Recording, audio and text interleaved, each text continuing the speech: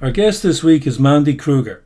Mandy is a strategic operations director with extensive experience delivering client-focused projects and services. She has experience within both emerging and developed markets across Europe, Africa, Central America, Southeast Asia and Caribbean, so she's pretty well travelled. Mandy tells her story and how she started and worked her way up in executive management. Her main strength in the industry is to enable mobile operators to develop new revenues by utilising their existing assets. You won't be surprised to learn one of the main assets they underestimate is their customer relationships. Mandy has a great story and I think you'll enjoy hearing about her experience. She also nominates a great song to play out on. This podcast is sponsored by Netzer Digital Onboarding. During these times of COVID and falling sales, digital onboarding is the answer to new customer acquisition. If you are a telco, an MVNO, or an eSIM provider, we have the ideal cloud-delivered solution for you. You can onboard your new customers or business account customers remotely at a fraction of your normal onboarding costs. The Netzer Digital Onboarding solution will ensure your customer onboarding experience is easy and painless. We'll integrate with your BSS, OSS systems and with Salesforce, and we meet all regulatory requirements. Contact pat.flynn@netzer.com so we can understand your issues and provide you with the best solution. Okay, welcome to the podcast, and this week we have a fantastic guest with Mandy Kruger. Mandy is an international businesswoman with a great deal of expertise in enabling mobile operators to monetize their assets. And to be honest, from my experience, mobile operators rarely squeeze all the revenues they can get out of the customer relationships they have. But first of all, Mandy, welcome to the podcast. Hi, Pat. Thanks so much for having me, and it's great to be a part of this initiative. No, you're welcome. And people might detect by your accent that you're from some part of Africa, shall we say? Born and bred South African. So you're a Springbok fan, I guess. I am a big rugby fan, very much support the Springboks, and especially when it comes to the Springboks and the Irish playing together. So yes, big sports fan. Oh yeah, no, I think the South Africans just died in the world sports fan. But anyway, look, maybe talk a little bit about your career, Mandy. You've been around the world and quite an interesting story. Yes, I started off my career back in 2006 at Vodacom in South Africa, when mobile advertising was in the infant stages and messaging was seen purely as a person-to-person communication tool. I was lucky to work with a wonderful team at that stage and with great partners, and we launched award-winning applications that drove a mobile-first communication and customer engagement into the telco as a new revenue stream. This was not part of the traditional mobile operator revenue, and it was able to grow the revenue incrementally other than just voice and messaging and retail revenue for the mobile operators. It's been a while since then, but since then I've seen mobile and messaging communications and marketing evolve into a billion-dollar industry, which has been driven mainly by always-on connected digital customer and the emerging technologies that have taken place since about 2016 that are disrupting the existing business models for not only mobile operators, but for other industries out there. Throughout my career, I have worked on award-winning projects for mobile operators and their partners, including some of the projects that I can mention are rolling out end-to-end mobile advertising business divisions for mobile operators, the data monetization and customer engagement platforms, centralization of the messaging hubs and networks, and indirectly rolling out the A2P strategies and messaging security strategies, from conceptualization all the way through to launching a profitable business and taking it to market. Okay, so essentially you bring extra revenues to mobile operators by sweating the assets, primarily their customer relationship. Yes, so it's pretty much about me being passionate about seeing how mobile operators can gain back control of their network and actually realize the true value of their existing assets while focusing on not only what they've currently got in their portfolio, but also on future opportunities that are evolving through the fourth industrial revolution, through 5G, and through the fact that mobile operators are needing to move from the traditional telco into a more digital telco industry. And you've done this with a good number of mobile operator groups. Maybe just go through that for the audience. Yes, as mentioned, I'm a seasoned global traveler and I've worked in over 6 continents so far throughout my career. A few more continents I would love to tackle, but I've had the privilege of working with mobile operators across Africa, the Caribbean, Central America, South Pacific, as well as Europe. And these mobile operators include Vodacom, Vodafone, Bharti Airtel, MTN Group, Digicel Group, and the recent VEON Group. Okay, so in broad terms, it would be Vodacom, MTN, Digicel, and VEON. Correct. So that's quite a range and quite a broad range of cultures. How do you find working across different cultures?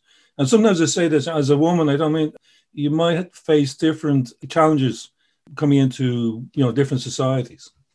I have actually never, ever had that problem. I was warned before I started working in Africa, saying that because I'm a blonde woman with green eyes, I need to darken my hair color and change it because I won't be accepted. I never had that problem. I've always been respected at a senior level within these operators. And I've honestly sat at a board level and presented at a board level where I've been welcomed into the fold. People value my input. And I just think I gained the trust of the people. So never had that problem. So I can't really comment on that. With working with multicultural teams, I absolutely love it. Every country is different. Every market and every mobile operator within a country is different. So you do need to adapt to the local cultures. And because I'm a people's person, I adapt very quickly. So love the culture, love the diversity of the cultures and the different regulations and ways of working in each individual country. Yeah, well, funny, that sort of blows my theory out of the water, because I'd say a lot of it's due to you, Mandy. We had Claudia Durkin on last week, and she worked in Africa too, and she found more problems dealing with European cultures. She found it totally accepted in Africa. But, she said European cultures could be a bit more difficult. But again, she's sort of like you. She's a smart, tough person, so she makes it work. But, when you go into what sort of process do you go to when you go into an operator to try and identify what they should be doing? So initially, we would go in and we would analyze exactly what's happening. We would start off, number one, with their messaging and what is happening on the messaging, because with messaging and with A2P and mobile communications, it's all actually an end-to-end value solution for your customers. So it all fits into a value chain and they all slot in very closely together. So once we get an overview of what's happening on their network and what products and services are they selling, what are their pricing models, and what are their sales teams doing, we then go in and we do the analysis.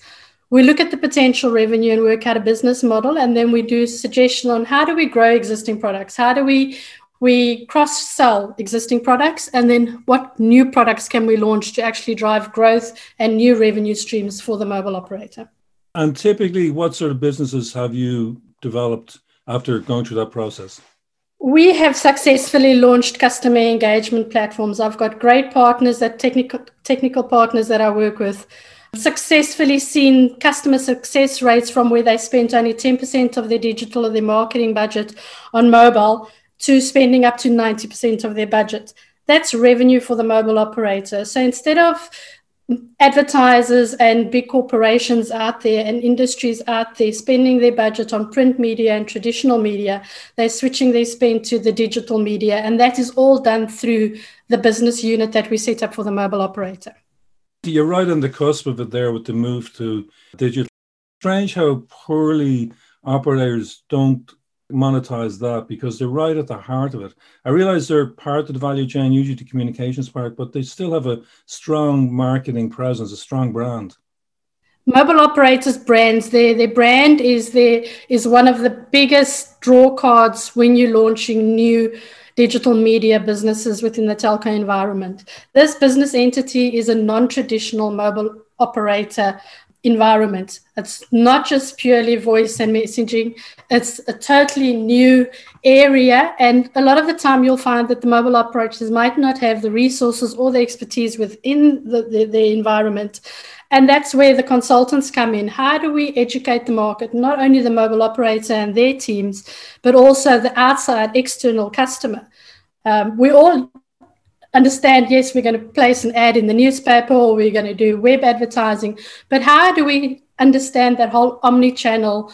If I'm on my mobile phone, how can I immediately switch onto my iPad? How can I switch onto my broadband advertising?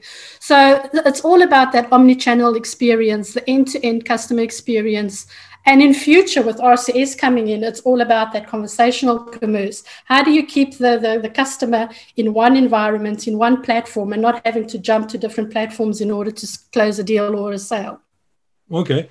And in broad terms, I mean, this is sort of how long is a piece of string question, but suppose, an operator turns over a couple of 100 million. What sort of extra revenues do you think you could bring to them if everything goes right? It varies from the mobile operator. I've worked in emerging markets and I've worked in developed markets. And the strange thing is that the emerging markets, the operators in emerging markets actually see a higher return on investment for this type of business and this new business area than in developed markets. You can see up to, I've seen mobile operators bring in additional income of incremental revenue of about 100% increase. Wow. So it all depends on the mobile operator and the market you're going in. What's nice about this business area, it's high gross profit margin area. So you can earn up to gross profit margins of up to 95%. Wow, that's attractive. And what sort of problems would you face when you go into an organization? What's the typical issues you might have to come up against? And if you have some anecdotes, that would be interesting. Yeah, so typical stumbling blocks and roadblocks are normally legacy platforms and systems within a mobile operator.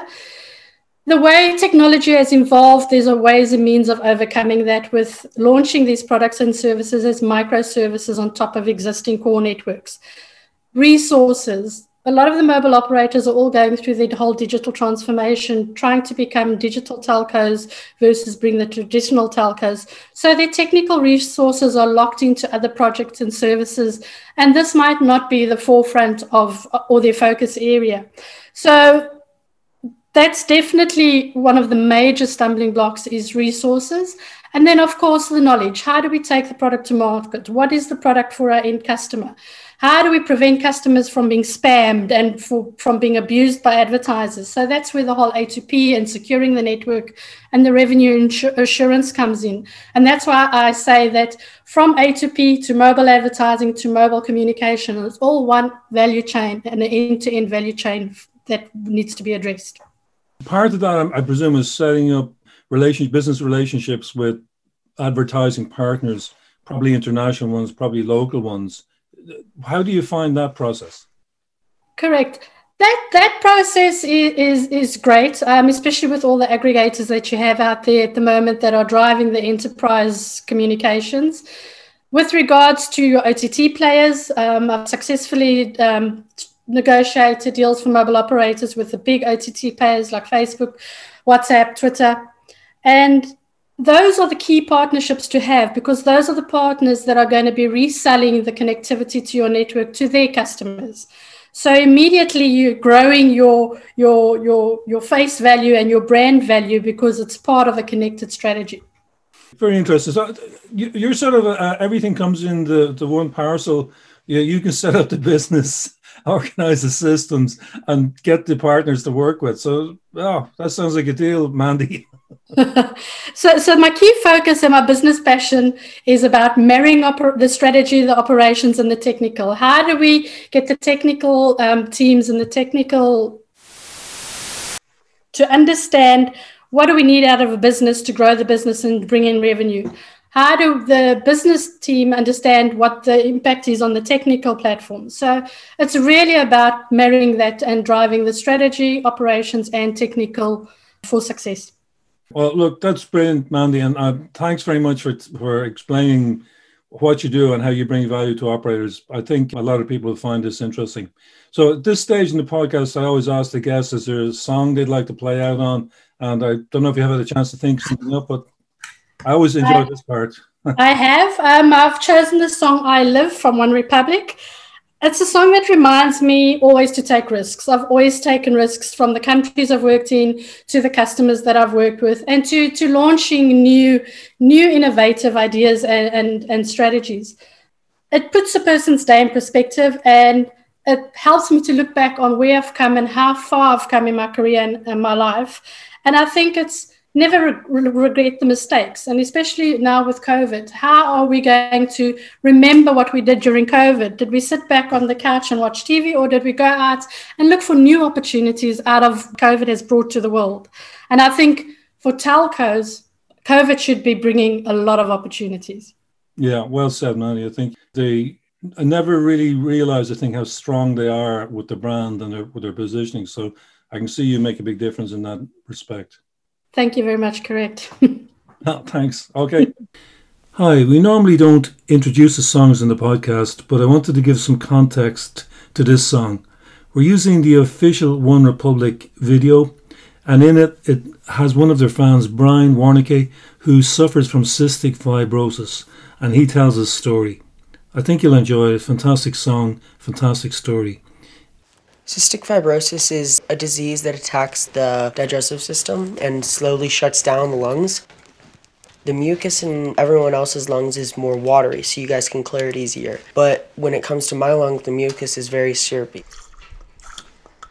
I've been doing my treatments every day of my life, so to me it's just one of those things that are normal.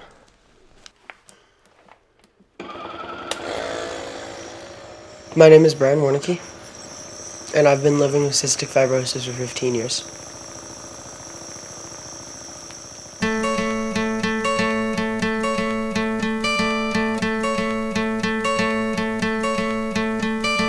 Hope when you take that jump, you don't feel the fall. Hope when the water rises, you build a wall.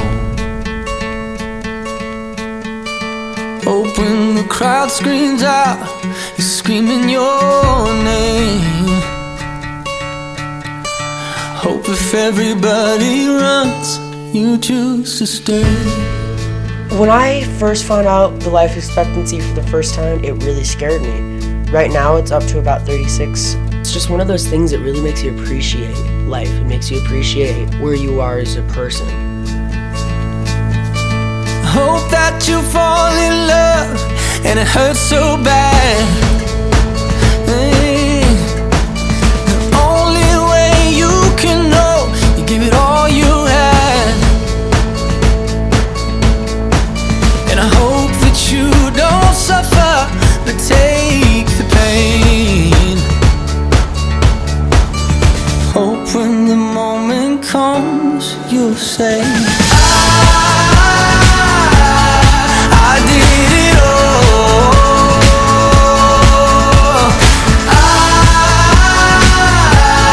I did it all. I owned every second that this world could give. I saw so many places, the things that I did. Yeah, with every broken bone, I swear I lived. It feels like I'm breathing through a straw. Whenever I try to breathe hard, it hurts. I want to make the most out of my life and have as much fun as I possibly can, and my biggest fear is not being able to do that. Hope that you spend your days, but they all add up. And when that sun goes down, hope you raise your cup. I wish that I could witness all your joy and all your pain, but until my moment comes, I'll say